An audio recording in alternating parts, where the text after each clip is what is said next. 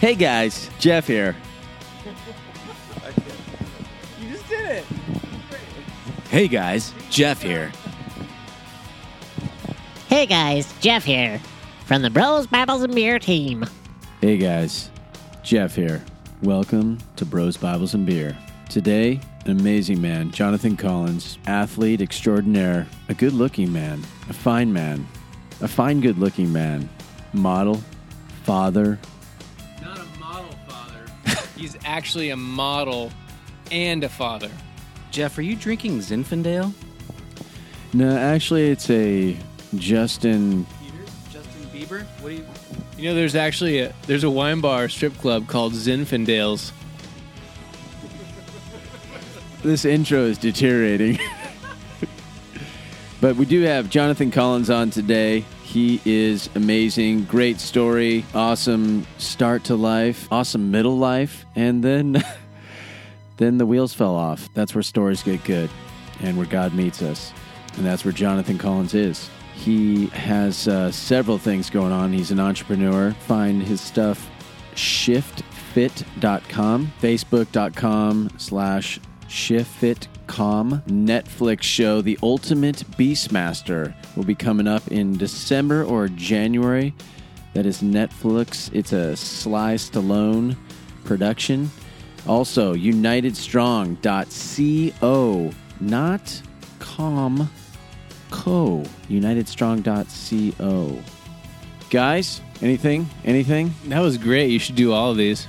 Yeah, Jeff. Switch to a more manlier drink, though. What? You don't like my wine? What are you drinking there? It's pink. I'd like to call it purple. I just started drinking heavily. Next Tuesday, they have auditions for amateur night at Zinfandels. Oh, you can find us on RoseBiblesBeer.com. Facebook.com/BrosBiblesBeer. Twitter.com/BrosBiblesBeer. Rate us and review us on iTunes. because it just helps us spread the word. Yeah, one thing, Jonathan does mention that he's on the front page of the Under Armour website, but he is no longer on there. So let's get behind him so he can get back on that front page. All right, enjoy. I think so. Yeah, we're comfortable. I'll just do that a little bit. So I'm like, hey, what's going on with your boy Lochte? And he's like, dude, I didn't ask much because I don't want to know much.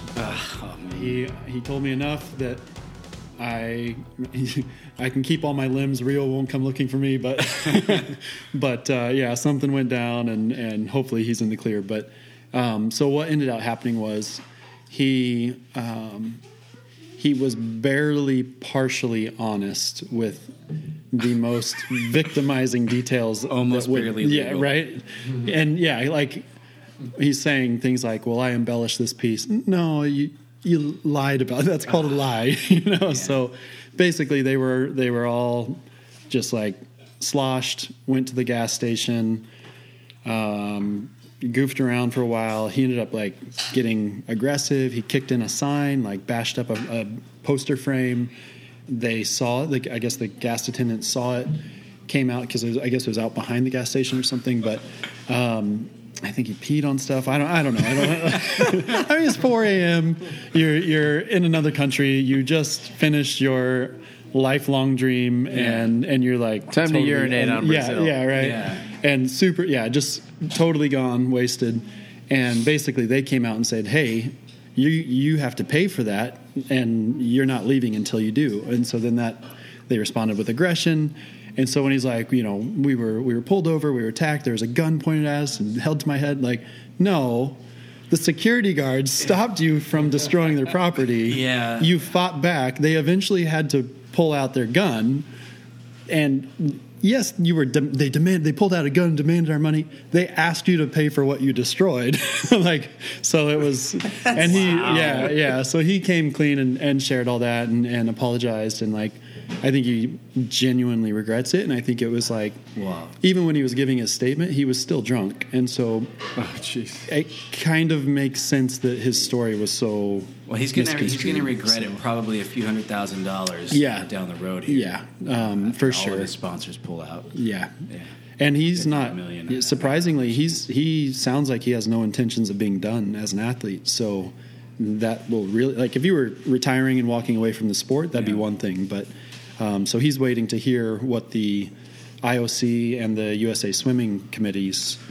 There's penalty outside of the law, and so he's like, please let me keep swimming. So How old is he? I think he's early 30s. So I mean. Still gonna go Pretty for it. pretty bold to Yeah. keep going, but there are guys. I mean, yeah, we've got a 40-year-old on the team as a runner, so, and he's still getting it done. So yeah. That's pretty cool. It's no different than Podcasting? It is You're gonna say different. podcasting, No, than Phelps, and after he won all the golds, not this time, but I don't know if it was the last Olympics or the one before that, and the marijuana, and it kind of got publicized a little bit, was it?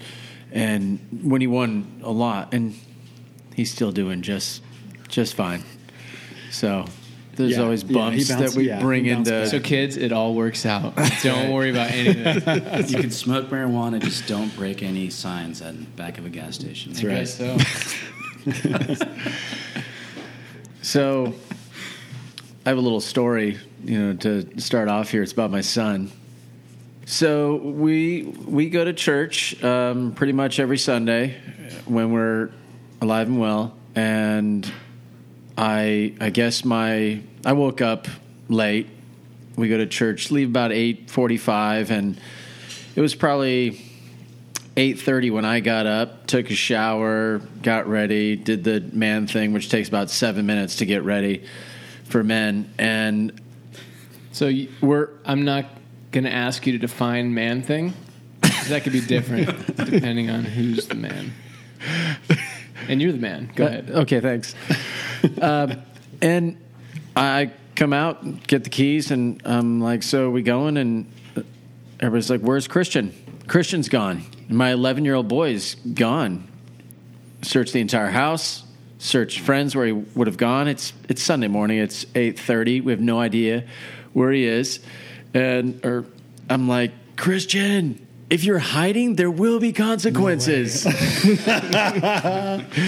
And we get in the car, start up the engine, and start pulling away. Kind of pause for a moment. I'm looking around, and we just drive off. And my wife is like, do you think he purposely is hiding? And I'm thinking, let's see, when I was 11 years old, yep, he's purposely hiding. Right. He's got his buddies, they want to go play or whatever. And so I didn't know where he was, but he didn't come out. And we went to church. We've been there about 10 minutes. And both my wife and we're struggling. And she's like, if I don't get a text from the neighbor that he hasn't showed up, I'm going to go. And I'm like, I'm leaving right now. And I go, and sure enough, there he is with his buddies in the driveway. And I'm like, hey, get in the car. That was an interesting morning. I'm like, wow, my boy. I've come into a new season, and that is my boy has reached junior high, and he is trying to find his place and his independence. So that was an interesting, unique morning. Just the beginning of Right. what you're in store for. Chapter Right. 1 in a new book. Imagine everything you did to your parents. Oh, my goodness. Oh, boy. Yeah, there was that party once. That was bad. Anyway. Yeah, that one party. Yeah, that one party. My dad had a brand new white wall, white carpet house, and I threw a party as a sophomore in high school. I was new up in Boise, Idaho, and one of the seniors is like, I'm like, oh, my dad, he's not home. Him and his, they were gone. And really? Let's have a party. I'm like, oh, I'm new to the school and I don't have any friends. Yes, let's have a party. Oh, my Instant goodness. friendship. Oh, Right. goodness. At least temporarily. Yeah. Yeah, destroyed paintings, floor, rug doctor rented out, early morning, trying to clean brand new white floors. Nope. And everything was good. Things were stolen. It was bad. It was really bad. But yeah, just some of the things you do to your parents. Well, some of us. I went through a bad time. So what'd you say to your son How did it work out? How did he handle it? I mean, did you go all fire and brimstone on his ass or what? No, I told him to get in the car. He got in the car. We started driving, and he's like, "Why do I?" He's screaming, like, "Why do I have to go? I don't." I'm like, "We going to church, and well, I don't learn anything there. So why do I have to go?" And I'm like, I'm thinking to myself, okay, that's a good point. Maybe he isn't. Don't tell that to the children's ministry coordinator. Well, this is more rebellious boy, so For sure. yeah, I didn't say much except at one point, just a lot of silence. I had you guys know me. I stretched probably a 5-second conversation into like a 5-minute conversation. But ultimately I said, well, if you like to choose, put yourself ahead of our family, that's totally up to you. You get to make that choice. And I'm going to get out of the car and go into church, and you can choose to come in, and that's totally up to you. But I'll tell you what, if you put yourself ahead of your family, or I do that, or I put myself ahead of God, I'll tell you what, the consequences are horrible, and it won't be coming from me and your mom. It won't be good. And I got out of the car. 20 seconds later, I heard the door open, and he was following, and then he started pouting. He started screaming, "I got to go into real church. I don't get to go." I'm like, "Come on." And I just opened up doors and didn't say one thing, and he followed eventually. And then he sat with us, and I don't think he'll be hiding before church because he still knows. didn't learn anything. He knows the consequences are. Yeah, that's funny. I like how you left the consequences vague. They're not from me. Who knows where they're from? Who knows what they'll be? But Wait, they're bad. what? I like that philosophy, though. We're practicing that on our 6-year-old when he doesn't take care of his. I frame it in as like if he's picking on his brother and sister. Like, if you're not taking care of your family, what if your family doesn't take care of you? Like, who's cooking your dinner tonight? Who's got your back there? Right. Oh, mom. Well, you're not taking care of your family. Maybe I should tell the family not to take care of you, and that snaps them into line real quick. Yeah, and a little reality. Yeah, my wife has taken it a step further and said, like, you tell me no, I'll tell you no. Next thing you want, next thing you ask for, the answer is no. If your answer is no, my answer is no. And it's like, whoa, okay. They Nice. own it real quick. Yeah. I understand, like, oh, this is a two-way street here.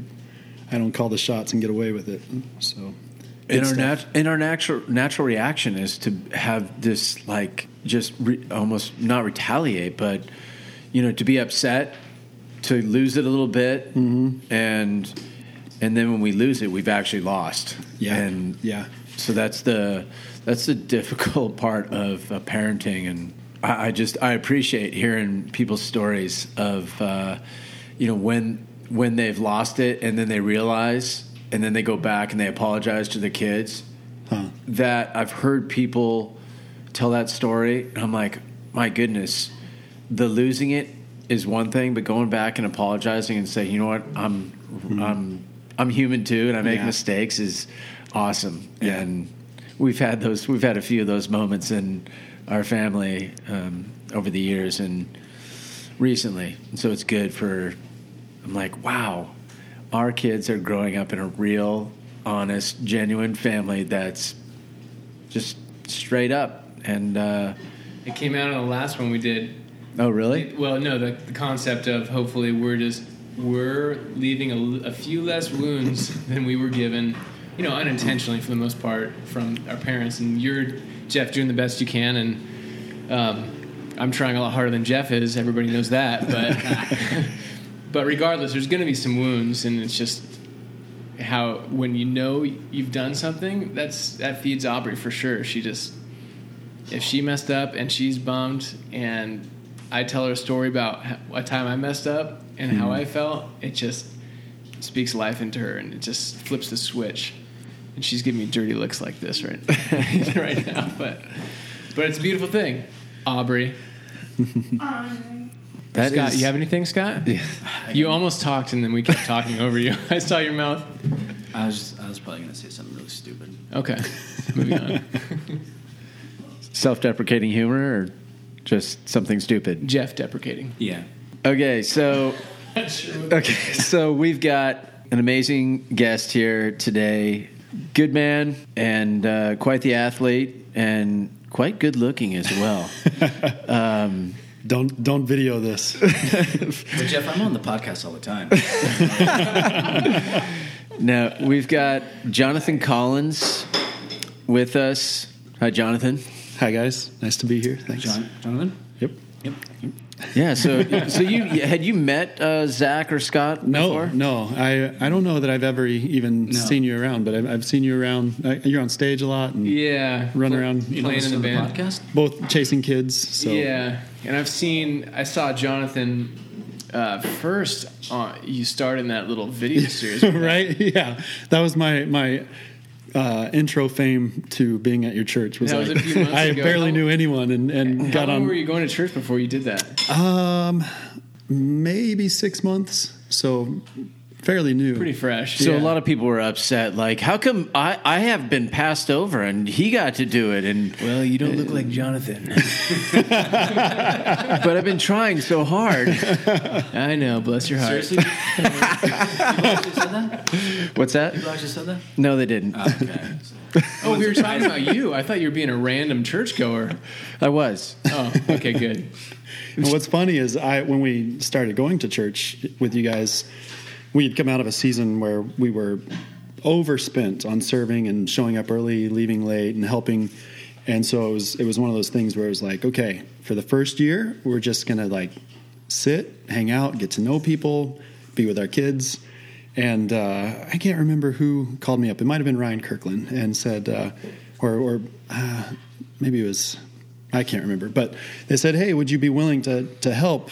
We're putting together a little video series, and I know you're familiar with film and video and commercials. And I was like, yeah, I can help out. I had no idea I was signing up to be the lead acting role in a developing, blooming relationship with conflict involved. So, but it was awesome. It was really fun. It was a good learning experience for me on the acting side. So It was fun to watch. And it was a good model of the message and the teaching that was going on that month. So you guys, Zach, Scott, you guys have anything? Because I just say All right, I guess podcast is over. yeah, so there's that. That sums me up. I'd like to just kind of go back to the beginning of just family foundations and just start there. Yeah, that's why he's here. Yeah, we love stories, but if you could go back, your family, just describe, what that life was like growing up, where it was, and Sure, yeah. So born and raised, a good old Midwest boy in Lee Summit, Missouri. Youngest of 3 boys in our family, and very much I'm a 4th generation Nazarene, church leadership. My grandparents were pioneering missionaries in different parts of South America. My aunts and uncles are professors and teachers in seminaries and pastors. And so growing up, like from a church perspective, it was just a no-brainer, like no questions asked. This is our path. This is who we are. And then on my dad's side, a lot of farmers and factory workers. And he was actually the first Collins in our lineage to get a college degree and then go on to get a office profession and go on to be a structural engineer and energy engineer manager. And so kind of had 2 different worlds coming together growing up. And but it was good. It was a good, healthy upbringing. We lived with a creek in the backyard and then woods as far as the eye could see. So we could adventure all you we were want. the 3 brothers with slingshots and BB guns and So many books bikes. So many books have started like that. Children's books, I remember. Yeah, exactly. It's the stuff of childhood mystery in the books there. To like That's just great. open up your backyard and like, what are we gonna do today? Let's go shoot snakes. Let's go, let's go hunt rabbits. Let's build bike tracks. So, What is a Nazarene? What's a quick snippet of what they're about? I'd say the most defining piece is their Wesleyan heritage and their doctrine of holiness. So, very much a focus on good behavior. I guess is a quick synopsis there. That doesn't do the lineage justice, but and a strong emphasis on social justice as well. Very mindful of the poor, the needy. That's an being interesting globally mix. minded. Yeah. I mean, it's good. It's a good heritage. There are good roots there that I still carry to this day. So yeah. Actually, a lot of, growing up every year, every summer, we would go on some type of mission trip and like get exposed to whether it was a different country or just in a different state where the needs are. But I think by the time I was in college, I had been to 13 countries and had visited dozens of orphanages and helped rebuild, devastation from storms, and helped lead VBSs in the streets of Guatemala and Dominican Republic, and went down the Amazon rivers of Peru, and kind of that whole like globally minded reaching out and helping those who are in need. So The stuff that gets you married like that. right, leave single, come back with kids. That might be a little too quick. I got this scar when I was saving children. Right? Yeah. That's quite an experience, a rich experience. And that was that as a kid, as a teenager? Yeah, all throughout. So I guess it started as a teenager and Okay. then on through there. So yeah. So family life was, I guess, I've used the Little House on the Prairie before. Is it more than that? Is it more than the picture perfect? I mean, we had our we had our bumps along the way. My older brother, so I was the youngest of three. Our middle brother, he didn't take too much of a liking to the culture that we grew up in, and so he was kind of the Black sheep? black sheep of the family for sure, and like approached life in a different way, and it didn't fit the mold, and it was just always difficult for him. Yeah, so that brought its many complications with life in general for me as a little brother, because he was like, that dude was like You looked up to him. jacked on steroids in junior high. Like he's just this big, angry dude, and I was his little punching bag. So I grew up just getting the snot kicked out of me all the time from him. But he was also my greatest protector when anyone else would come around and want to pick on me. And we had a unique brotherly bond amidst the conflict. But yeah, so that brought a lot of challenges for our family in general. That brought challenges for my parents, who are church leaders and Sunday school teachers and Okay, just trying to figure so that I have a out. question related to that. So is there a protect reputation? Looking back, is there like, we don't really want anybody, or was it just known that your brother was like that? Like, it was, yeah. you know what I'm getting at? Yeah. Okay. No, it was very well known. Okay. Because the church we grew up in, my parents were in the youth group of that church. So our roots as a family in that church, like they had been there for decades. So there was no like, oh, we are something that we're not showing. It was like, oh, Collinses are going through a hard time and Brian's rough, and so it was very much a church family environment though, where it was supportive, like, praying for him, and we had some of the best child pastors and youth pastors who loved him on his level, regardless of his behavior and whether he wanted anything to do with us or not. But Those are awesome people. oh yeah, and they still are. They're still dear to our hearts and close to our family and some of our closest family friends for the rest of life. So it was a powerful community. Which maybe made things all the worse for Brian. He's like, just leave me alone. Like, There's no way out. Right, yeah, literally, like, just stop loving me so much.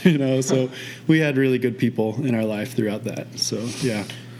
So your roots are, you've got a strong family, and so then moving forward from there. Yeah. So I kind of wore three dominant different hats growing up.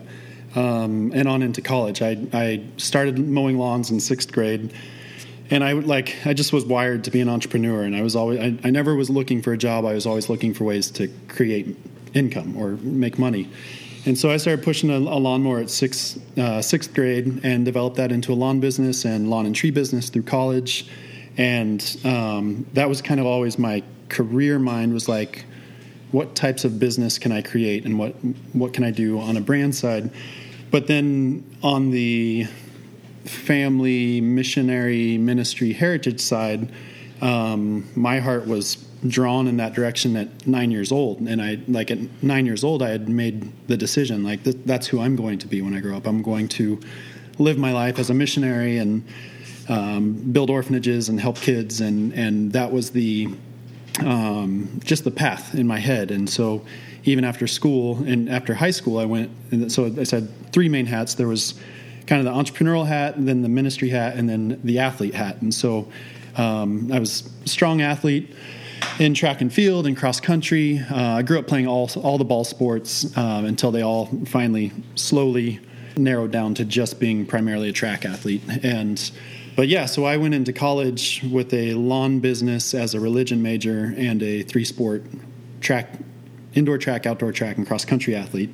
And then also became an RA in the dorms. And I think I eventually wore too many hats in college, where I was on academic scholarship and athletic scholarship and trying to run the dorms for the freshmen and trying to run my lawn business. And it got me out of college debt-free, but along the way I had to really assess and decide what was most important, my business, my ministry, or my athletics. And halfway through college, I actually stepped away from athletics, thinking, like, of all the things that I want to develop, this has the least purpose in it. The lawn business was making good money and paying for school. I was at a private university. I think at the time it was over $20,000. It's closer to $30,000 now, but $20,000 a year. And like, I really wanted to graduate debt free. Wow. And academics, you got to do your homework, and you got to graduate. So that remained a priority. And then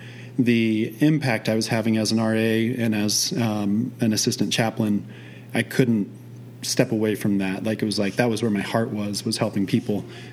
So I ended up stepping away from athletics and continued with the business and continued with just helping on campus, and then graduated. Kind of had that life assessing moment of, well, what now? And I had picked up cycling for fun in my final 2 years of college.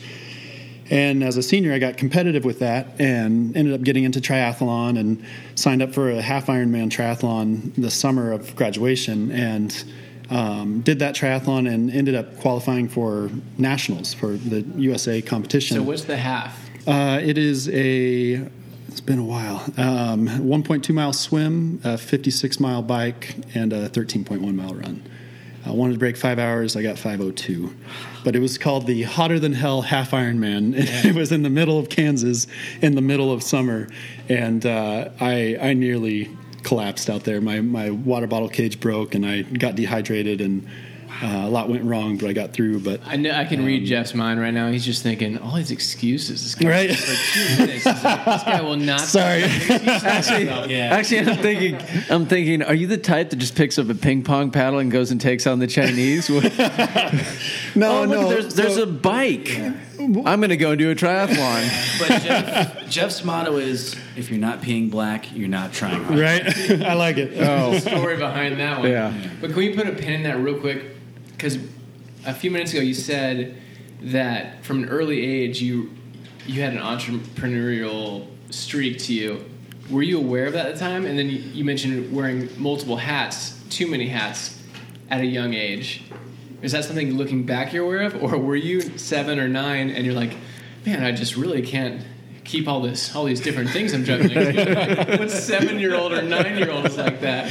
No, it's funny. I wasn't aware at the time, and we'll as life progresses, we'll see that I've revisited. History repeats itself, because I have another wearing too many hats story that collapsed my life as of recent, or a few years ago. But no, it was just like how I was wired. And it's funny because my 6-year-old, is now repeating that behavior, and he is constantly asking, because he finds that he says he wants this toy, and I say, okay, you got to earn money to get it, and he says, well, how much money do I need to earn? And I tell him, and he's like, then what type of jobs can I do that will earn me the money? And like he starts breaking it down to every like, amazing. And then he won't leave me alone about it. And literally tonight at dinner, my wife and I were laughing like, this was me at 6 years old, like figuring out like, here's what I want to make. I got to figure out how to make it. And then I'm not going to stop until I do. And this kid's not going to relent. Can't break him over until that. and so like now seeing that, it's a beautiful thing to see it unfold and be able to relate and foster that and like channel it and help him grow that. Because it's the entrepreneur route is not very common. It's not very definitive. Like it's a hard route to figure out because there's so many moving pieces that are never the same for anyone. So. Yeah, so I didn't recognize it at the time. No, I was just living life, loving it, going full speed with everything on through college. So, yeah. Okay, so we were at college. Yeah, so athletics, you did the triathlon. So if I sprint through a lot of details, you found out you were a super athlete. Well, I realized that my heart was still in it, my body was still in it, and it was my passion. Where ministry and going overseas and helping kids, like that was my purpose. Hindsight, that's kind of how I frame it in now. Is like I consider passion how you love living, and then purpose is how you live loving. And sometimes those are separate things. Like what you love to do for you is different than how you most desire to love others. And a lot of people never get to that purpose. They just want to figure out how they can love life and leave it at that. But yeah, I recognize this fire is still well lit in me as an athlete. And so I had to assess what do I want to do here? What path do I want to pursue? And I looked back on all of my athletics, looked at my body type, my talents, where was I best suited? And I had always been a distance runner, but only because my older brother was a distance runner. And I ran my first 5K in third grade. Wow. And never stopped running. I would run every day after school, and I started lifting weights on my own in junior high, and loved the training aspect, but probably was never meant to be a long distance runner. I always had to fight the body type of someone a little heavier, a little bigger. And in high school, my goal was to be an all-state cross-country runner and make the 800-pound club with the football guys with bench press, squat, and incline. I missed it by 30 pounds, but still hurts. Don't bring it up. Those are two very different ideals. Yeah. I mean, well, and so exactly. And so that's what I realized, all along, I've probably been best suited for decathlon in track and field. It's running, jumping, throwing, the full spectrum of endurance, strength, power, and speed, blended together, not invincible in any one thing, but the balance of all those things. And so I picked up decathlon at 23 years old, having never done 8 of the 10 events, and just chose the sale of my lawn business will cancel out my school debt. I can go debt free with money in the bank. Doors open where I was given a place to train and a place to live in Oregon. I was born and raised in the Midwest, went to school in the Midwest. It was a chance to venture out and go for a dream. And so I did, and that started a journey that literally has brought me here. That was the start of that journey. And so I was there for a year, trained and competed out in Oregon, not knowing what I was doing at all, learning self-teaching pole vault, self-teaching javelin, discus. I mean, those early days were ridiculous, but it was, again, kind of that entrepreneurial piece, you'll figure it out. You'll create something. You have an idea and you create it and turn it into something. And so throw in the mix my junior high sweetheart, who became my high school sweetheart, who became my college sweetheart, who I left when I moved west. And we just took that time when I moved to Oregon to assess, okay, we've only known each other since junior high. And all of our close friends are close friends with each other, and every time we tried to take a break, it was impossible. Right. We go to the same small college. We go to the same church. I mean, there was no getting away from each other. And so after, 10 years of being together socially and relationally, it was our chance to see, like, is this the thing that should work for the long term? And here's a chance for us to try life without each other. And I think it was like 6 or 9 months into that, and we gave ourselves like some legit space where we didn't talk at all, didn't communicate, there was no Facebook, there was no accidentally seeing posts or pictures, like, Right. But both of us came back to the same conclusion, like, yeah, this is a good thing, and we need to move forward together. So, Nice. drove home and proposed, got engaged, got married 3 months later. I'm going to put in some sweeping music right there. Right. That's awesome. And moved west together. And we were in Oregon for a year together. My athletics had developed more, and I realized, like, as I was getting better, I was recognizing the need for better coaching, better weather, more year-round training facilities. And I needed help. I needed a team. I needed better competition because I'm in Central Oregon at the time, Bend, Oregon.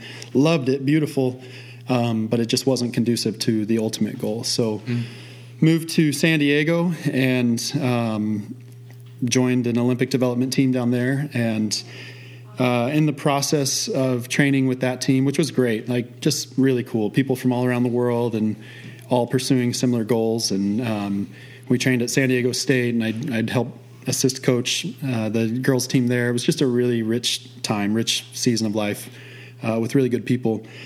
And I think I did 63 track meets, and I had lifetime bests, and at least by an inch or by a centimeter or whatever the event was. In 63 meets, I had lifetime bests in 59 of the 63 meets. So it was a continually progressing thing. And I kind of feel like I was catching up with the missed time, because you shouldn't start decathlon at 23 years old. It takes Right. 10 years to develop, typically, for a decathlete to come into his prime. That's what I've been telling Scott for years. Yeah, they have over 40 Olympics, right? They do have masters. You can go give your best there. I don't know if it's the Olympics. Yeah, I started cycling at 35, and I want to do a master's race next year. Bless your heart. Bless your heart, Scott. Cat 5. Yeah, serious, though. all Do right. Do it. Anyway, Yeah. So somewhere in all of that, progressed and developed, continually progressed, got my marks individually of the 10 events, got my individual PRs up to the Olympic standard, but had yet to put it all together in one meet, which is pretty rare for a decathlete to do his best in all 10 at one meet. It has happened, but usually you're like 200 to 400 points below your PRs. And at the time, my best was 700 points below my PR. So I knew, like, I just have to stick a decent meet. But I knew that, like, I was so young in so many events, even though I wasn't young in years. I was new to so many events that a lot of the consistency comes with years, So you only get 3 throws in discus. Maybe I'll have an awesome throw. Maybe I'll shank it. Well, with maturity, you become more consistent with things like that. And so, but that was so leading up to kind of blend into the rest of life here, developing as an athlete, but also getting older in years and life progressing, and my wife starting to want kids, and the need to provide. How old were you when you got married? 23. Okay. I think, yeah. Yeah, 23 years old. did you just look at the year? No. Down on his phone, just for the audience there. I've got all my notes, all my self notes on there, my birthday and anniversary. Married at 23, and at 27 or 28, my wife, who's totally supportive, like, worked full time while I trained, like, it was all for me, coming home totally exhausted, training 6 hours a day, then coming home for recovery from that. Just had a heart-to-heart moment where she said, all I've ever wanted to be is a mom. Like, that's been her heart literally since junior high. She's that little junior high girl squeezing cheeks on babies and can't wait to be a mom. And she said, and I kind of wanted at least 2 before 30. And here we are, 27. And I realized in that moment, like, okay, here's the woman who has supported your dream for all these years. You better say yes. Like you better return the favor here. So we started trying for kids, and first one came right away. 9 months later, we had our first kid, and so she was going to stay home from work, and I'm out at the track all day. So something had to change there, and so I picked up a job while she was when she got pregnant. I picked up a job with a tech startup.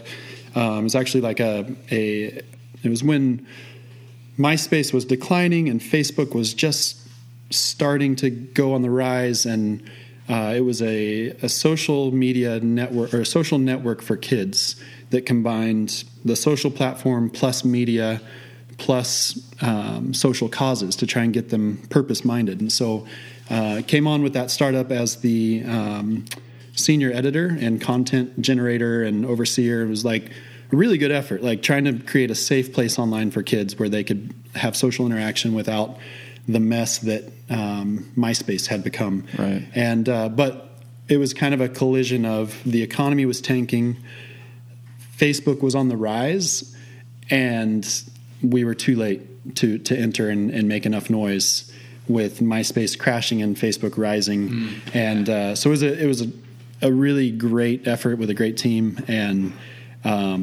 we closed our doors the week my first son was born.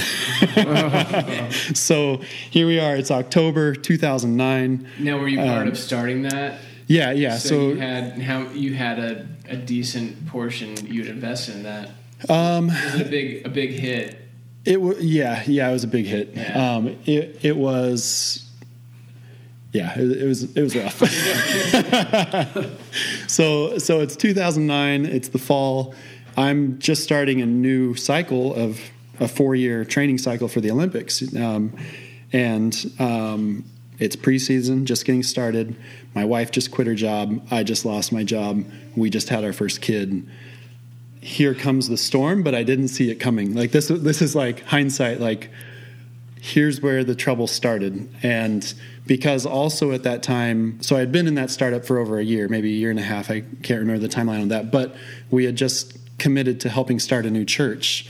A friend of a friend was coming to San Diego to start a church, and we connected really well with them. We jived with their culture. They were really like community-minded and compassion-driven people, and we could just see that, and we connected really well with the founding pastors. We quickly became closest of friends in the area, and so that's another, like, add one more storm cloud on the horizon, storm on its way, wearing too many hats, and it's going to hit. Life can't sustain that when your wife isn't working, you're having your first kid, you just lost your job, you're still training for the Olympics, and you're helping start a church. And how was your faith through? Fantastic. I mean, you had 2 different storybooks that were written about you. First the Hardy brothers, and then your wife. You taking the break, and then sweeping music, and you decide you're right for each other, and you go west together.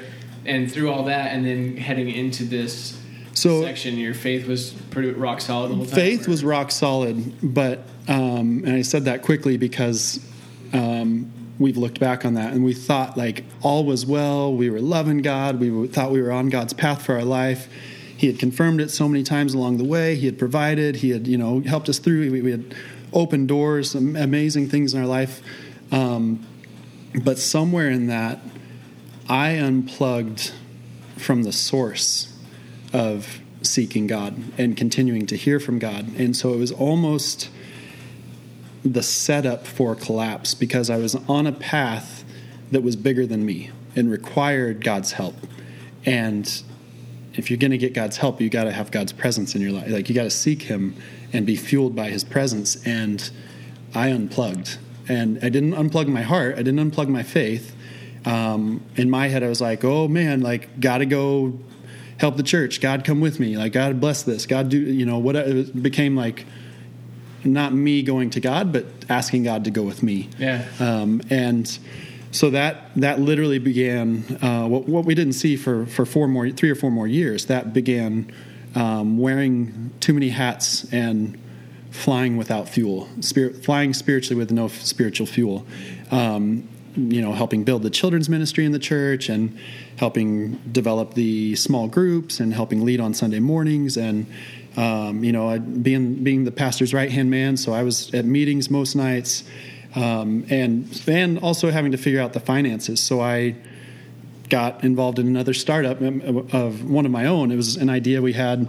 You just can't help yourself. I know, right? I'm telling you, hindsight, right? It's literally you're talking to a changed man, and okay. Wisdom comes. Yeah. Nice. So I had an idea for a new startup. So we took a trip to Iceland to go to a friend's wedding. I'll just plug this quick. So we had $15,000 of free world travel funds from my brother signing me up for. It was a promo through Zest soap, and it was looking for Zest's most adventurous man of the in the country award. And my brother wrote up this dialogue on me and sent it in and applied, and I ended up winning. So I'm Zest's most adventurous man of the year award. And so he didn't even ask me about it. He just said he messaged me and said, "Hey bro, I signed you up for a Zest soap promo giveaway, and I'm pretty sure you're going to win with how I framed you in. You're splitting the award with me." And it just framed it in as like a trip for 4, an adventure for 4 anywhere around the world. That's what we thought we were winning. Well, what it panned out to be was literally a $15,000 check to a travel agency. Wow. And brothers can stretch that way farther than just one trip for 4. So we went to the Lofoten Islands in northern Norway, in the Arctic Sea. We went to the southern tip of South America in Patagonia. I took Sandy to my wife to Iceland. He took his wife to the Virgin Islands. Like we lived it up. Wow. So, but it was while I was on that trip that I came up with a business idea of turning your Facebook social interactions and posts into a printed yearbook where you could look back on your memories, because we were out in the middle of nowhere, and a thought occurred to me like, wow, so disconnected. I can't even connect to the internet or Facebook right now. Like, oh wow, what would happen if you became disconnected? Your whole life is online. And so thought process developed into, hey, this is like a legit idea. This was before Timeline was invented, so there was no way to look back on your history socially and see those memories. So developed a business plan on the flight home, hit the ground running, hired a development company, got investors, got it going. Like it took traction really quickly, developed well, launched it, got attention from HP and all of their print kiosks with Walmart, got attention from Kodak Europe, and was in negotiations with both of those parties to maybe be HP's social media print solution in all of the 4,000 Walmarts across the country. Wow. Working on a similar deal with Kodak in Europe. And this is all while the church is growing and I'm training and business is developing, and this is all really exciting. Mm-hmm. In the spring of 2012, that started this in I'm losing some dates. Started the company in 2011. Spring of 2012, I'm training. It's going well. It's an Olympic year. I get an early season injury, but I think I'm going to work through it. I booked like 3 Olympic commercials in 1 month. Everything feels like, okay, this is it. I've got my company. We've got these big deals. The valuation's in the millions right now. Got these commercials. They're going to make hundreds of thousands of dollars. Yeah. Church is going well. Here come the Olympics. I'm going to make it. Yeah. And I'm Jesus. Yeah, right. Coming. And little did I know that within a 3-month span, my entire world would fall apart. And I think it might have started with my lead developer that coded all of the back end for a very complex, difficult app, died from a random virus in Pakistan. One of my partners went bankrupt.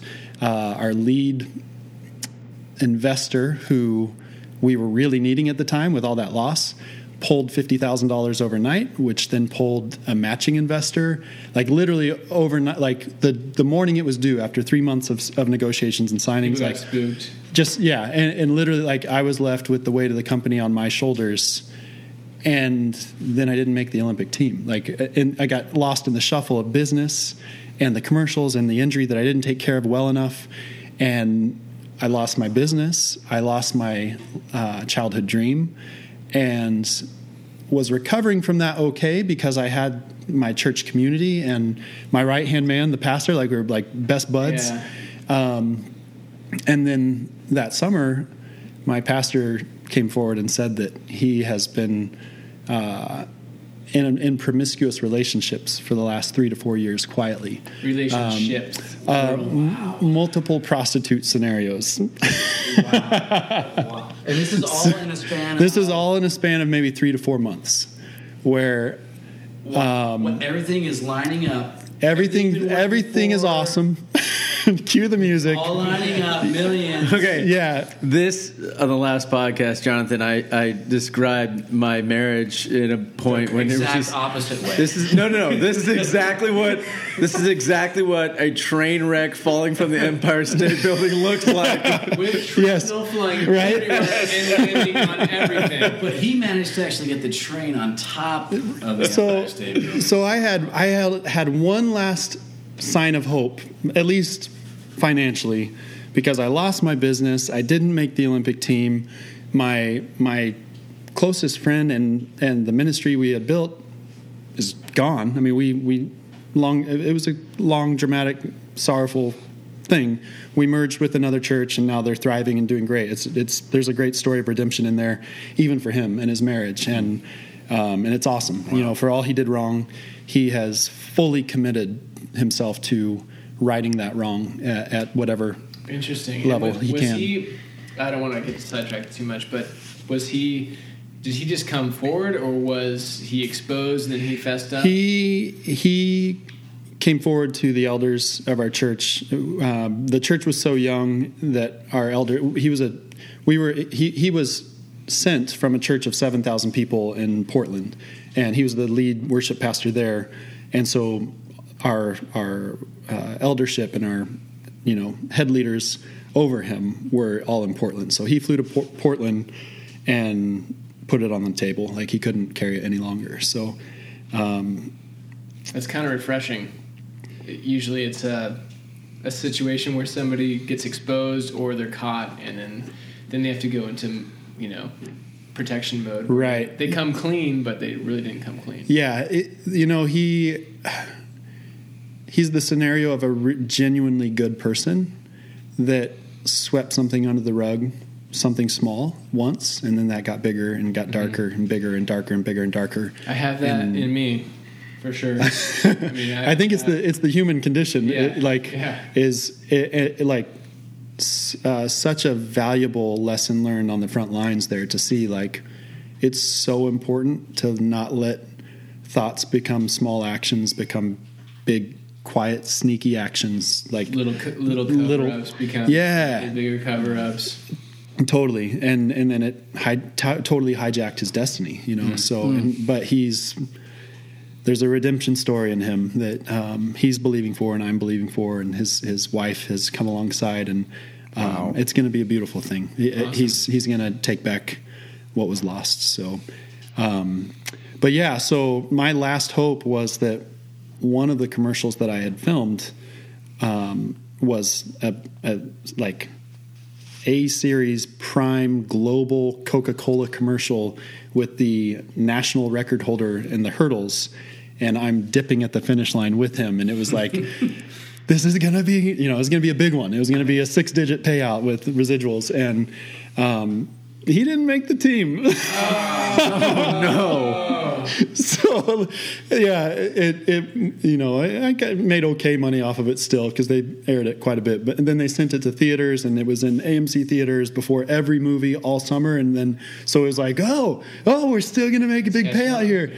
And theatrical residuals take 4 months to pay out. All the stuff is really delayed. But so, into 4 months, I'm calling up SAG and saying, like, hey, where's the check? And they said, no, well, you got your check. And I said, no, you gave me like $800 for theatrical usage. And they're like, yeah, that's your check.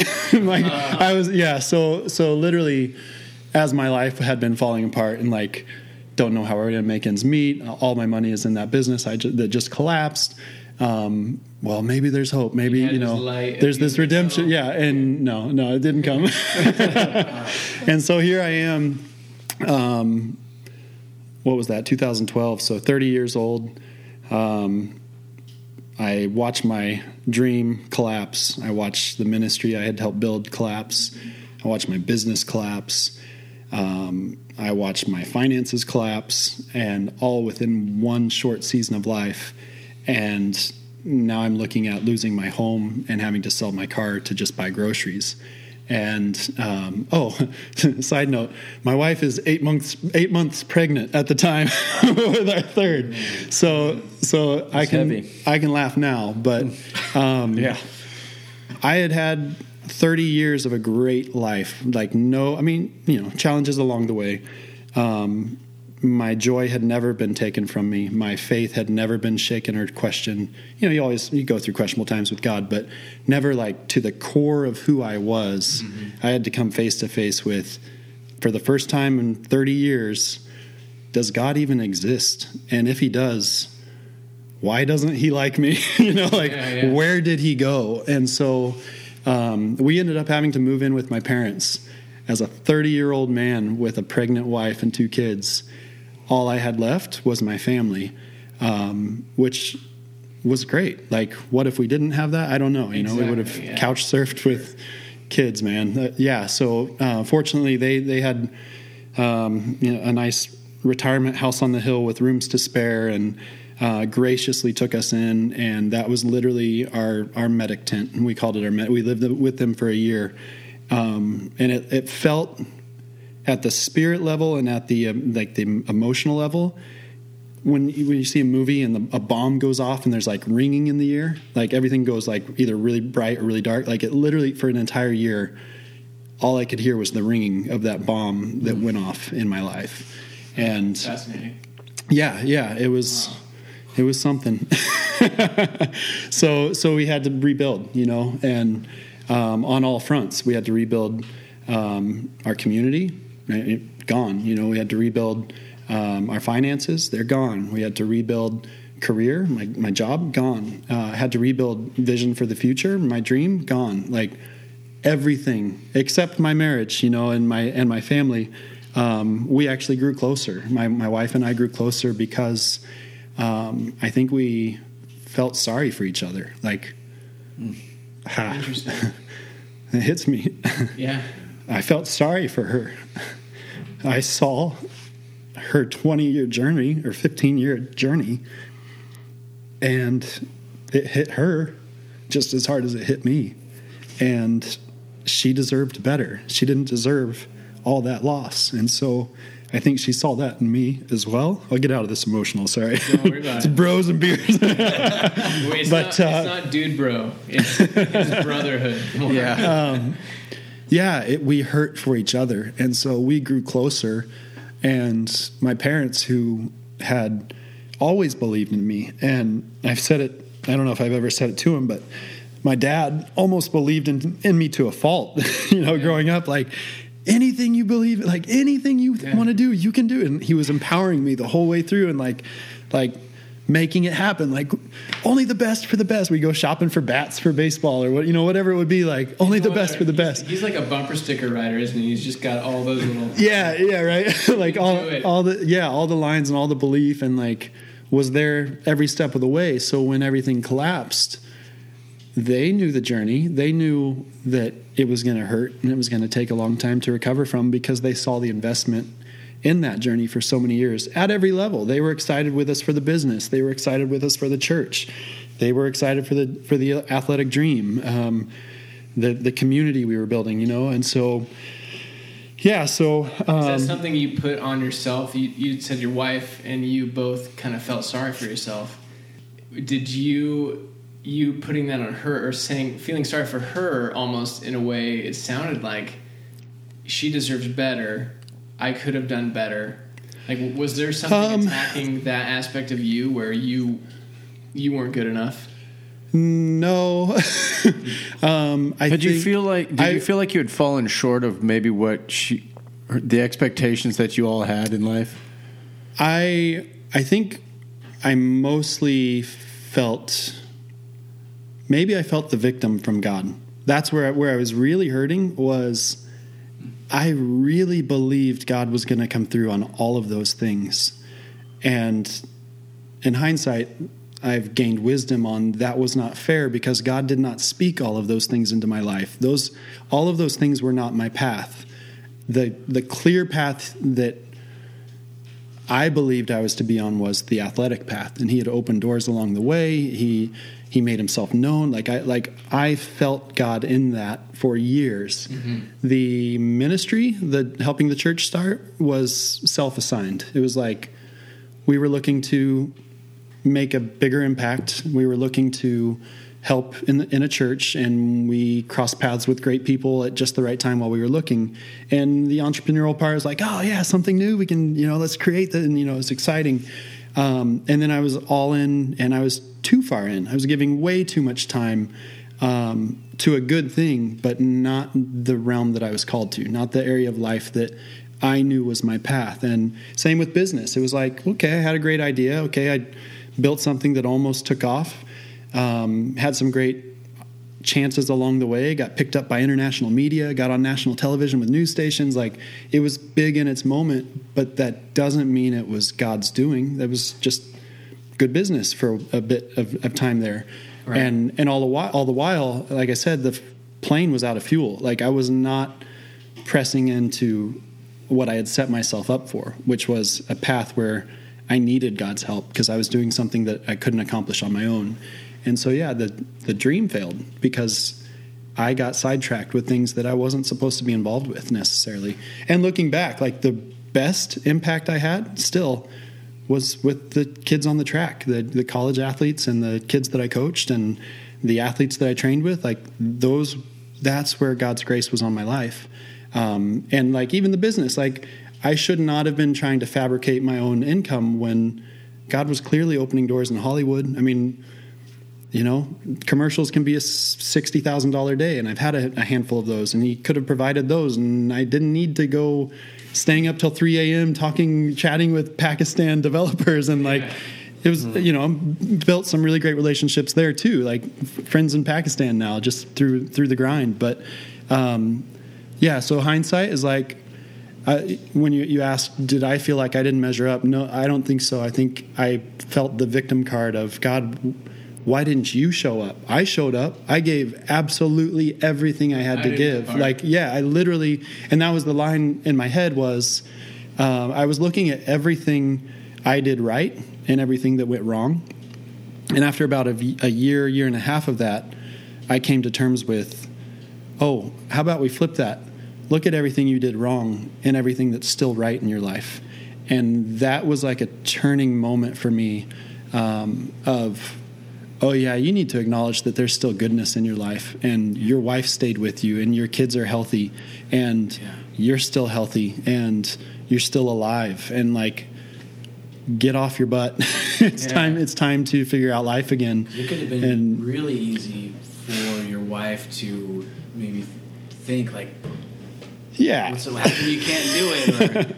Or, and that's the number one cause of divorce. Right. Or something is money. Totally. All that stuff. But to not only stay together, but to grow stronger through it, like to be kind of being pulled towards each other through it. I mean, that's probably the greatest blessing out of all of that. Yeah, it really is. To have weathered such a significant storm and come out together.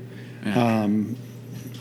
And know, like, now our relationship and our depth is so much richer and stronger, and it's going to help moving forward with new purpose and the wisdom. Like that. So I was saying earlier that there's I'm drawing a blank on. It's a show on Netflix. It's a 4-part series with a guy who he talks about when you weather a life storm and how you respond to that and how that changes your future. And he talks about how experience does not create wisdom. It's experience plus reflection that creates wisdom. And so for that, I'd say I had legit depression for 1 to 2 years, which I would never have imagined ever having in my life.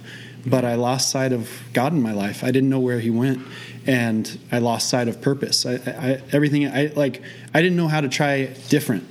Sometimes it's like, oh, you have this big life moment, like, I hate this career and I'm going to change. But like, I was doing everything I wanted to do. Like, where do I go from here? And so reflecting and realizing, like, if you want to do significant things in life that you want God involved with, you can't like two-time him. You can't do his path and your path simultaneously and get away with it. And so the reflection on, okay, look at everything that is still right in your life and go from there. And so for it took 2 or 3 years for me to have a hint of gratitude for life after that storm hit. So before you go there, what does 1 to 2 years of depression look like?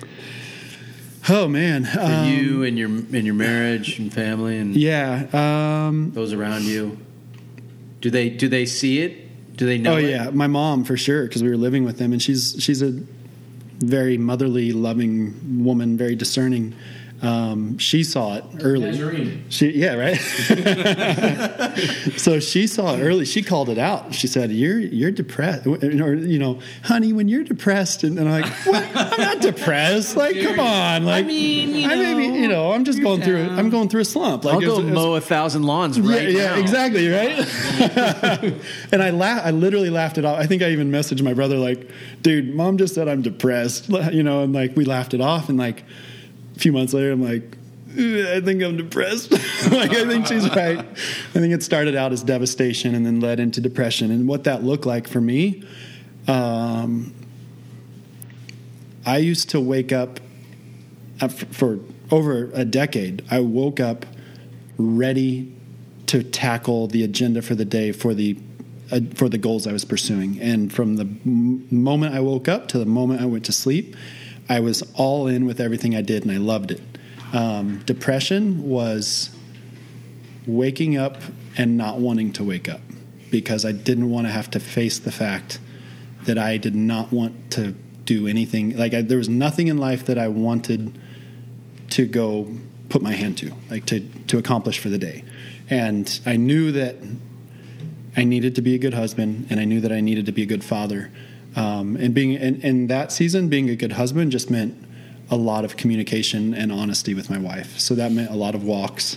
That meant a lot of sitting and talking, a lot of crying, just like, what do we do now? And then for my kids, they were so young, it was easy because I'm playful and young dad. They're young, and we could just go work it out in the park, and like, they don't know that my world is dark and my heart is collapsed, and I have no idea what I'm doing in life, and everything I thought to be true I'm now questioning. And so the most significant thing I remember about what does depression look like is waking up and not wanting to wake up because you don't want to face life the way it is.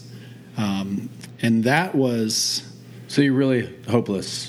Yeah, exactly. The word hope is I lost faith completely. And this is significant, these words now to me, because I had always had high faith. Like, I was the guy, like, if you brought an idea, I'd be like, oh, awesome, go for it. I'm believing for that. Like, yeah, or whatever I was doing. Like, oh yeah, we're gonna take over the world. We're gonna make millions of dollars. We're gonna be on national TV. Whatever it would be. Like, we're gonna win the Olympics. Like, like, throw a javelin over the freaking mountain. Yeah, right. Yeah, that's actually a visualization I used in Oregon because there's a mountain. Awesome. But that was me. Like, yeah, see, I can feel it. Life, and so it's prophetic to have that fire totally snuffed out.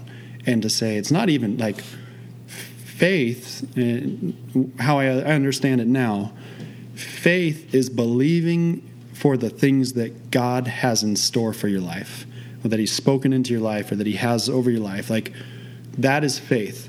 Hope are the things of God that you the principles of God that may not be for this season of life or for your scenario in life right now, but are godly principles that you see throughout Scripture. And I was putting faith in things of hope. So is God for you succeeding in business? Well, he's for prospering his children and us living a life of, a health, and when we talk about, our church really has a great emphasis on the restoration of all things, like the kingdom of God. Jesus' first prayer is that your kingdom would come to earth. Like that, you look at the kingdom of God and it's streets of gold and palaces and no more sorrow, no sickness. And so that's the best things of God that we can hope for. But we have measures of faith, certain pieces of that. Different people we're blessed. Like I see blessing as your pieces of heaven on earth. So when someone says, "Oh, you're so blessed. You have a healthy kids and a beautiful wife," like that's a little piece of heaven in my life. Whereas someone else is like, "Yeah, we're really blessed. They have yachts and mansions or whatever," and then someone else is just like happy all the time. They say, "Well, I'm so blessed that it's just easy for," like that's a piece of heaven. That's no more sorrow. That's joy in their life. Yeah. So I was putting faith on everything, like assuming that if I could conceive it, it was mine to believe for. And that's not necessarily the case, at least not at all, not all at once as soon as you decide you want it. And so now I look at things as wishes, hopes, and beliefs or faith. And those are three very different things. Wishes, sure, go ahead, pray for that motorcycle. It's not really in alignment with the kingdom of God. It's not against it. It's a wishful prayer. It's a thing, yeah. Hopeful prayer, I hope to own some acres in the mountains with a cabin someday. I don't know that God has spoken that in my life, so I can't have faith on it. But I do know that when he speaks, faith comes by hearing. So if I hear from God, then I can have faith. And faith is the evidence of things hoped for. So it's something, it's a tangible piece of the thing of God. So does that make sense? Yes. Hope is the generality of the good things of God. We can hope for those things in our life and for a future. And so that was I had lost all faith. I wasn't believing anything personally for me. I was hanging on to hope by a thread that God actually existed, that he's actually good, and I actually might encounter life with him again someday. And I was hanging on to hope by a thread, literally. I was so close to not believing he existed, because if he did, how the heck do you get him in your life if everything I just did didn't fell apart and he was nowhere to be found? And for you, had that sliver of hope been obliterated in your mind, were you in a spot where that would be just devastating? Or would it be a regroup, okay, this is not true anymore, at least functionally for you, and regroup and rebuild from there? Or would that have just been it? That would have probably been it. I don't know what it means. I don't think I ever got remotely close to suicidal, but everything in my life from the earliest days I can remember has been geared around how to live a life with and for God and in his goodness and for his purpose. And so my entire motivation as an athlete was for impact, to use a platform for an impact for good. My college degree was for purposes bigger than myself, to help other people for God's glory. So everything was, the ministry, the community, it was all geared towards living in the goodness of God and sharing that with other people. And so that I had no plan B. That's why it hurt so bad and why everything failed so hard was I was flying a faith plane with no fuel. It was in your DNA almost. Yeah. Where all of a sudden it's not, and this whole time is potentially right. Living a lie. Yeah. This whole time. Totally, it's man. Earth shattering. Yeah. Potentially. Yeah. Yeah. And so I know a lot comes down to a praying mom and a praying grandma and a rich family heritage and faith heritage of people back home. And slowly but surely, God started to make himself known again. It's hard to explain because it's over a period of 3 years of darkness, the hardest questions in life and nothing making sense. And then, boom, there you are walking on the beach, wondering where life went. And if you've ever, you get hit by the presence of God, it's like, whoa, what just happened? Like, why am I crying? Like, literally, like, what's that feeling somewhere like between your sternum and spine, and like it's welling up, and like, and I'm being hit by, yeah, literally, like run to the hills because you're on the beach alone, crying, bursting out of nowhere. But so little by little, those moments were happening, and literally. I was hit on the beach. I think I was listening to Ryan Kirkland's music, which was just such a gift in that season because so much of it is about. I mean, it's called The Wanderer, or what's it? He cries all the time. Yeah. We're both big sappy babies, man. But just hit with God saying it's time to try again. And I'd been I wasn't not trying. I just didn't know how to try. Like, how else am I supposed to try? It was that whole like I thought I did everything I was supposed to. I don't have any cards to play. Like I don't know what else to do, and just like other than stand here and wait because I'm clueless, and so, he hit me with it's time to try again. And I came home crying and said, I don't know what this means, but it's time to try again. And Sandy, like, what do you mean? Like, I don't know, and so, I started like just trying to believe that life could be good, like trying to look at avenues of how this could work. And after 3 weeks of like giving a little hope, like testing the bridge and seeing if it might hold me if I try again, I grew weary in it and I got discouraged and I don't even know how to try anymore. Like, try what? I don't even know. I tried for 3 weeks. I tried to try something and I got nothing. And at 3 a.m, I was awoken and heart is racing. And again, like that overwhelming hit, like in between the sternum, like it's almost like the internal side of the spine. Like, I don't know, that's the God spot. Like we call it the heart, but like, don't say it, Zach. And so I but woke up to keep going. Yeah. And emotional mess. And like my spirit, he was like, it's almost like the defibrillator, just like reawakening life slowly. And then little by little, encounter by encounter, I started to see that God does exist and he is involved in my life. And he started showing snippets and people would call out of the blue and drop wisdom that I needed and drop encouragement that I needed. And, hey, just thinking about you right now. Don't know what you're going through. I'm literally falling apart right now. And little by little, the goodness of God started to show up again. And so I'm starting from a clean slate, looking at life like, okay, what is life? And if I try in life, how do I want to try? Like, what matters? And so I started journaling a lot. I'm wrapping up hours and months and years of seeking. But for me, it came down to my top priority in life is to provide life to the full for my family. And after that's taken care of, I want to live a life of adventure and impact. And like those two things kind of framed in, and then like really dissecting those, like not just providing for my family, because I think a lot of dads miss it and a lot of kids are the victims of, well, I need to provide financially for my children. And I got a call from a old faithful woman of God who like called me out and said, like, you are providing in ways that other fathers never have. And as you seek God and provide spiritually for your family, and as you're present emotionally for your family, the hand of God is going to take care of the provision for your family. And like, just in a way, prophesy. Yeah, like literally in the way only a 60-year-old Hispanic pastor missionary can do. In my head, she was black for some reason.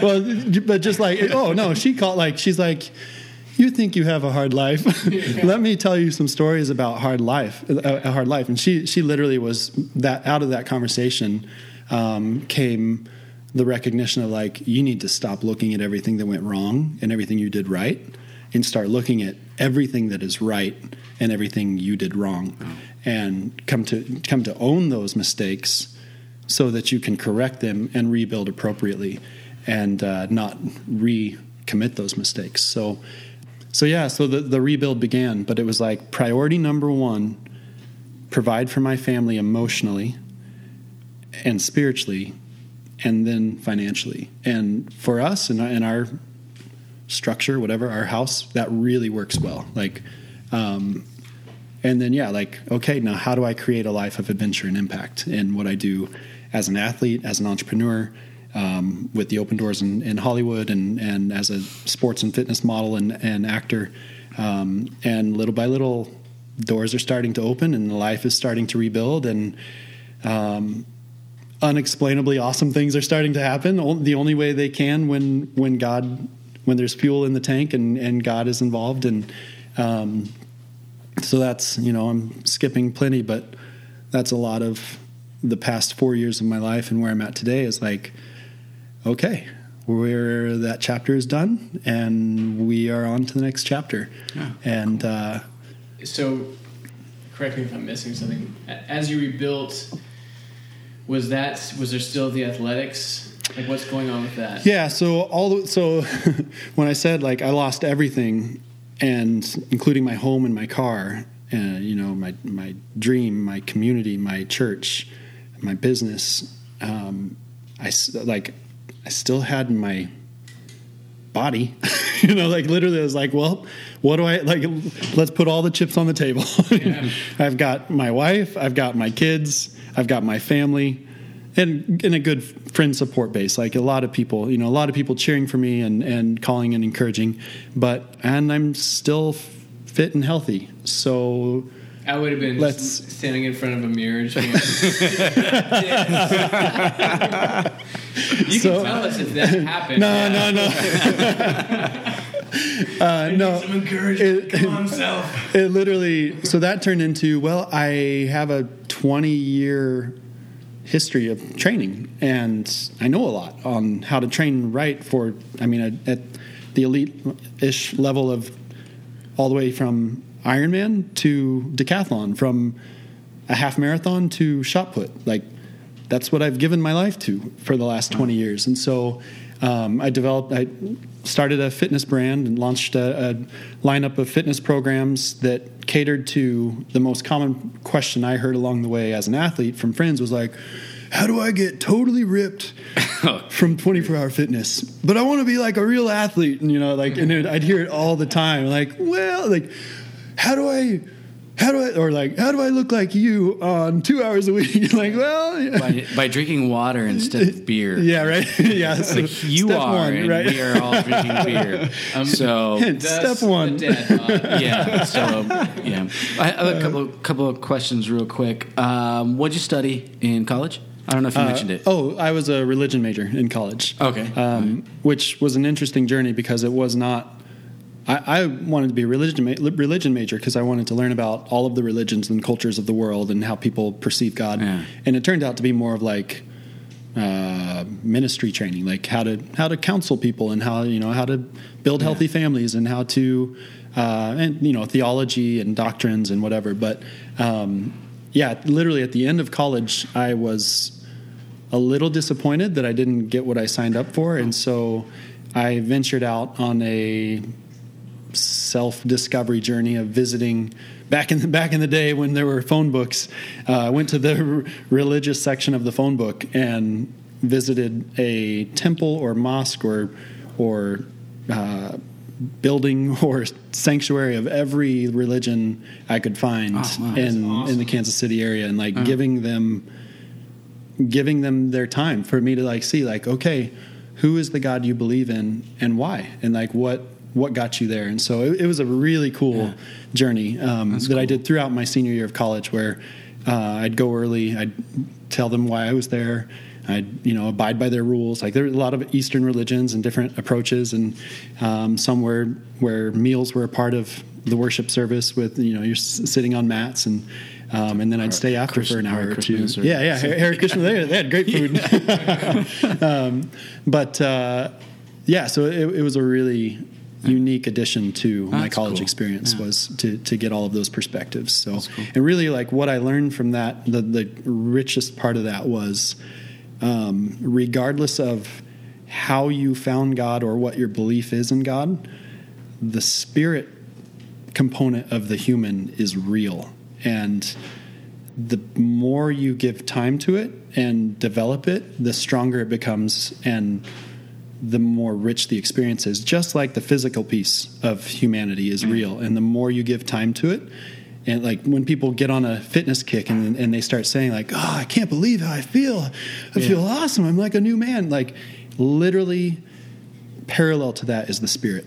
Yeah. And when you give it time, when you call it what you want, silent, when you meditate, when you seek God, when you read, when you pray, whatever you want to call it, that spirit starts to develop, and you start to have spiritual encounters. I think Paul, like, Paul I don't want mentions to call it weird, that, but right, like physical discipline is good, is profitable a little bit, right? But the spiritual, like, I mean, that's what exactly. Yeah, there's some gain, like he just gives a little mention on like taking care of the body, but then the spiritual development is so much more, and it's so spiritual muscle. If he was an Olympian, he might have. Let's be honest, right? All right, a couple more questions. Did your wife make it by 30? 2 kids? 30? We did, yeah. Nice. With a surprise third, and then that's it. Okay, nice. So you were a great decathlete with your wife and together. What we tried does twice, and we mean? have 3 children. You know what I mean, Scott. This has been pretty tame. I'm not even going to go Victory. The kids are asleep now, Scott. Go for it. All right, and your brother, he's kind of wild. So what is his status now? Plot twist on that one. He actually started to come around in his late teens, and he was an interesting person, like a lot of justice in him that he just had to get figured out in his own way. But he actually died in a car wreck at 19 years old. So, goodness. I was 15, he was 19, and like when I kind of skipped over it when I said, I've lived 30 years and have had a pretty undisrupted life as far as difficulties. Yeah. That was a big moment for me, obviously, like devastating. Yeah. And I skipped over it for the sake of where the conversation was going, but that was tough. But for what it's worth, it was like he was in the redemption process of finding who he was, and we had some pretty significant moments in his last days, not knowing those were his last days, of like him coming full circle and like being the big brother he wanted to be, and apologizing for the rough stuff along the way, and like talking about the future and who he wanted to become. And there's a it's mostly, it's hard. Death is hard, but there's that last touch of sweetness on that bittersweet of like, but I know he was coming into finding himself in his last days, and I hold on to that, like that he sorted out what he needed to sort out. You hold on to that little piece of heaven. Yeah, exactly. Yeah, it literally is a glimpse of heaven that he in his last few weeks started talking about God in his life, and what he had lost a pregnant girlfriend years before, and started questioning like, where's the baby, where's the mom, like what happens after, like like really dealing. And I think that may have been the grace of God on his life, like coming back and saying, like seeing what was to come, and reawakening his awareness of who God was, and turning back towards him. So mysterious things that you can never define, but pretty significant moments for us as a family to watch that unfold before the unexpected happens. So I'll shoot after that. I had another question, but now I feel stupid out of asking it now. I had the same exact question, Scott. I got your back. I was going to circle back. No, and don't feel stupid. It's my you're getting my story here. So right. So I might feel stupid about this one then. So now that I'm glad Scott's asking questions, not checking Tinder. Yeah. Well, I'll be checking that during. I wonder what you're looking down at. No. I'll be checking that during our softball game. But you mentioned sports and fitness model. So now that Ryan Lochte has been dropped by Speedo, do you think that you have a chance with picking up that gig? I did one shoot with Speedo back in the day. But currently, I was just kidding. But wow, okay. I'm one of the spandex guys for Under Armour right now, so you can find a similar flavor but different there. But Are you on any clothing packages? I'm on the homepage of Under Armour right now, UnderArmour.com. I auditioned today for packaging for pun intended. Yeah.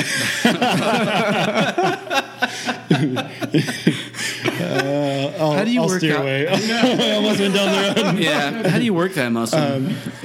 No, but I've been. I don't know how to. There's so many words that I can't say now. You can. I've been on a handful of different packaging. Oh man! So are you going to vote for Gary Johnson? I won't. I'm not touching politics. That's for sure. So you're not touching Johnson. Okay. No, Yeah. Scott, you're ridiculous. Oh man! So, man, this is. I don't want to end it. I We almost mean, have to either. Start that process, given our time, but. Can I sprint through some final? Yes. Yeah. Like where the road is heading. Yeah. So part of the next chapter in life, or like recognizing, like, okay, my life book didn't fall in the fire and burn. Like, it was a rough end to a previous chapter, but there's a new chapter. But it's the same book. I'm still who I am. I'm still the same guy that God called me to be as a child is still in me, and the same path that I was on. Sure, I got distracted and put way too much on my plate that I was never intended for me. But the stuff that was supposed to be on my plate, it's still my plate. Like, I'm still on this unique athlete, entrepreneur, Hollywood now, this weird twist of adding that in path. And I didn't train for the Olympics this year, but and part of the try again was I'm at least going to train like I'm getting ready for the Olympics, or you're going to give another attempt in case that's where this is going. And, that was early, like winter and early spring.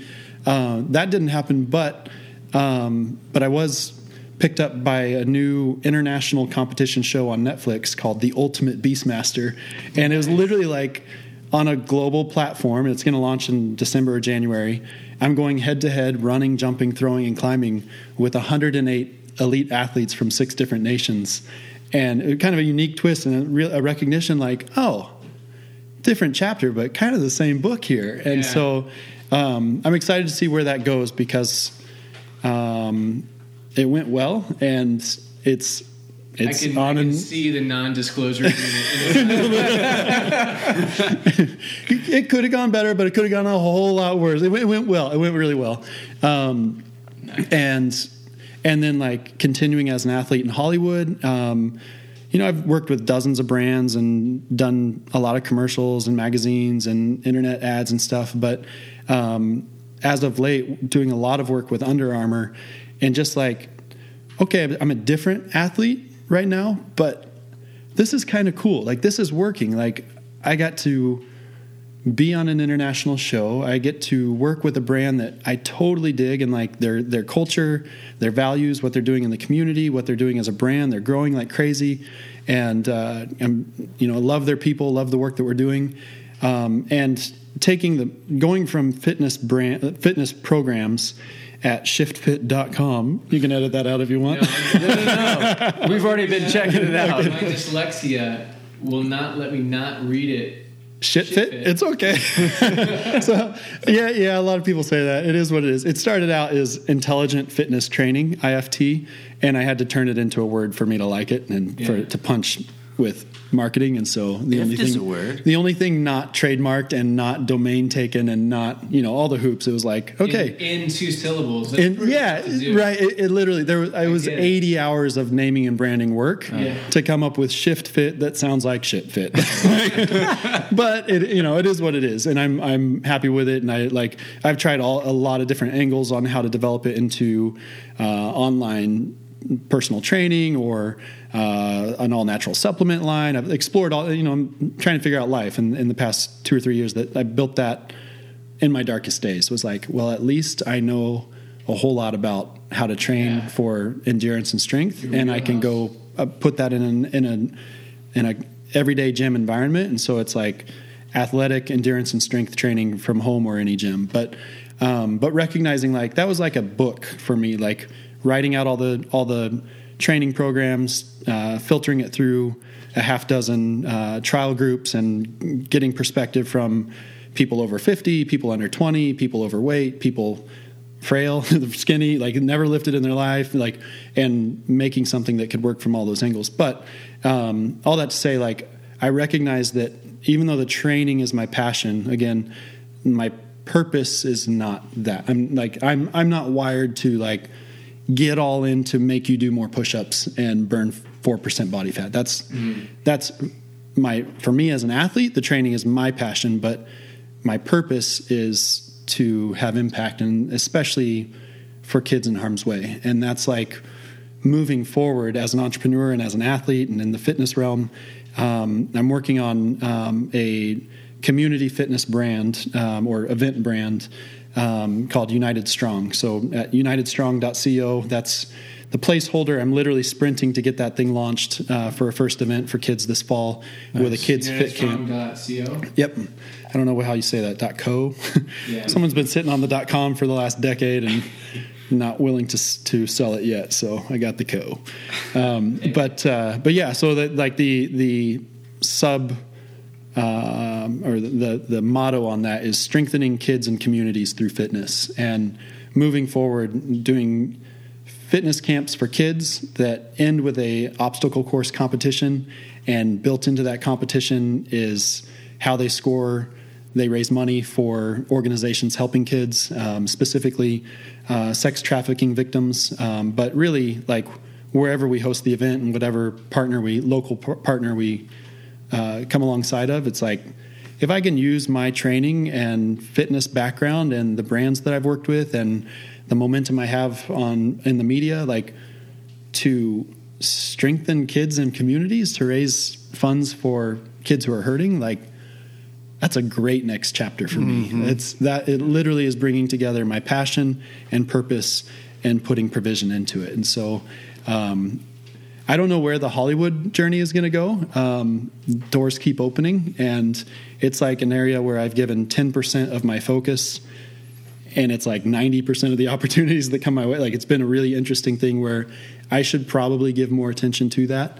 But my day job is to develop United Strong and continue with Shift Fit, develop United Strong, and just keep being who I am. And that's really like in the journey of like, God, who am I supposed to be? God, what am I? Like literally coming to terms with, I just want to be who I am. Like, and for me, that's an athlete, entrepreneur, sports, fitness, actor, model thing. And I think that's what God wants from all of us. Which is actually on your business card. Yeah, right. Verbatim. It's an incredible resume. But I think that's what God wants from us is just be who I made you to be. If you could get back to that, like clear off all the, I'm not a tech guy. I shouldn't have done a social media heavy code startup endeavor. And like, I'm wired for ministry and compassion, whatever, but like, I don't know that I'm the pastor guy. I don't know. That was my upbringing. It's all I ever knew from my heritage. And so I signed up for it. But and I think thought that was the path. Still filter through all these other things. Absolutely. Yeah. And that's like to see, like, I'm not a Jesus salesman. I'm literally like called to live in the goodness of God and share that goodness with other people. The fruit of the Spirit, like be the love, joy, peace, patience, kindness. Got to keep going. Goodness, faithfulness, gentleness, and self-control to the world. Like go be goodness, And if for me that's through fitness and community events with kids and leveraging that to help the least of these, or those in the most need, those in harm's way, like, I'll take that next chapter, like that, sign me up. So that's the redemption process we're going through right now. So, wow, that's, man, yeah, like Zach said, I just want to keep going. I love your clarity in the purpose and meaning and how you lay things out. I mean, it's just this perfect outline of where God has had you on this path, and I love that God told you one day, get up, try, go. Yeah, that's, I don't want to open a can of worms, but it's remarkable to me that it sounds like you have a big knowledge in doctrine and what the Bible talks about God. And Scott and I are all constantly wrestling over the importance of that. We argue a lot. in various ways, but it's remarkable that it took kind of an experience. You had that baseline probably of doctrine and knowledge. Yeah. And maybe that was part of what was helping you cling on to the hope, but God grabbed you when he needed to, and there was this experience. It's fascinating because I think experience can get left out of the equation. Yeah, We're kind of buried. But we will. I'm reading this word right now very carefully. Shiftfit.com. .co. No, .com. .com. And Facebook.com/shiftfitcom. Yep. And most of my work, like social media stuff, is on Instagram and on my personal one. But and Instagram, you like to post photos of yourself? Is that what you're saying? I do. I leverage Instagram mostly to sell programs and to persuade casting agencies for whatever is upcoming in an audition. So you have an excuse to post. Literally, it's like, Scott, I looked at him. I was persuaded. I will tell you this: were you shifting? Without fail, when I take the time to go do a workout and like I call it muscle hustle, like really throw down, like really show the muscles in the grunt, I sell tons of programs, and so it's like worth hundreds, if not thousands of dollars to create the content. And then literally, like, a lot of brands say, we hired you because we saw that you literally do this. Like, and that's something in Hollywood. They don't, the days of fake models for fitness and athletics is over. It's like, they want the real deal. And social media now proves it, that you either are or you aren't. And so it's like literally worth tens, if not hundreds of thousands of dollars to me now, just how to leverage Instagram for the game that I'm in. Wow. So, which is why he's been drinking water this whole night. Well, Scott, Jeff, and I are just drinking. Yeah, we should have got you a spit cup so you can lean up a little bit. And also UnitedStrong.co. And then, what was the name of that Netflix show? The Ultimate Beastmaster with Sylvester Stallone. Oh. Yeah. Oh, they went all in, man. You'll see the course, but it was like, I heard rumor that it was a $15 million course design, which I believe it. Like, it's literally like, it's designed like a beast, like a dragon, and you run in, you enter through the mouth, and you do all these obstacles, and it looks like a roller coaster on the strip of Vegas. Like, it's just like crazy construction. Yeah. And we can expect that when? December or January is when that's supposed to come out. So look for Jonathan Collins on the Ultimate Beastmaster. That is so, I love having those words come out of my mouth. And are you on Twitter? I kept telling myself that would never take off. It's going to happen eventually. Maybe stuff keeps developing. It will. You got pictures speaking. Man, okay. Words, so. Business idea for you. Right. Start tweeting exercises, so then people get it in their Twitter feed. They got to do them. Okay. Yeah. See, I don't know the Twitter language. I signed up. I started. And just like, this is. It was just like font chaos to me getting on Twitter the first time. You get lost. And on all of them, you can just get lost. That's why every platform has its own language. Jonathan, thanks for coming. Thanks. Nice meeting you, man. Thank you guys. This is. I was telling Jeff earlier, like that was a long, dark season of my life, and I actually haven't really shared it publicly too much yet. And so this is kind of okay. The bomb hit. Things went black. The dust settled. We had to pick up the pieces, and here we are rebuilding. Yeah. So and it's going to enrich and help help people too. Yeah. People are gonna Yeah, I hope so. I hope that, I guess, above all else, there's a message of do not give up hope. Where things don't make sense, where life doesn't make sense, where storms hit, take the time to redevelop your spirit where it's broken. And I can promise you from personal experience, God's going to meet you there. And He's the author of life. He's going to rewrite the next chapter for you, and you have to at least hold on to that, if nothing else. Love it. Yeah. Love it. Awesome. Thank you. Yeah. Thank you. Grace, peace, My cheers, pleasure. Jeff. Grace, peace, cheers. Scott. Yeah. 2 out of 3 ain't bad. All right, not bad. Yeah. All right, sweet. If you said grace, peace, hey, cheers, guys. See, then I'm on board. You are that's so doctrinal of you. Man, just break it up a little bit. You don't want anything related to drinking being connected to grace and peace. They're just How do you not. think I'm able to drink but by grace and peace? Man, just not on the same level. Drink by grace and it brings me peace. They're just- No?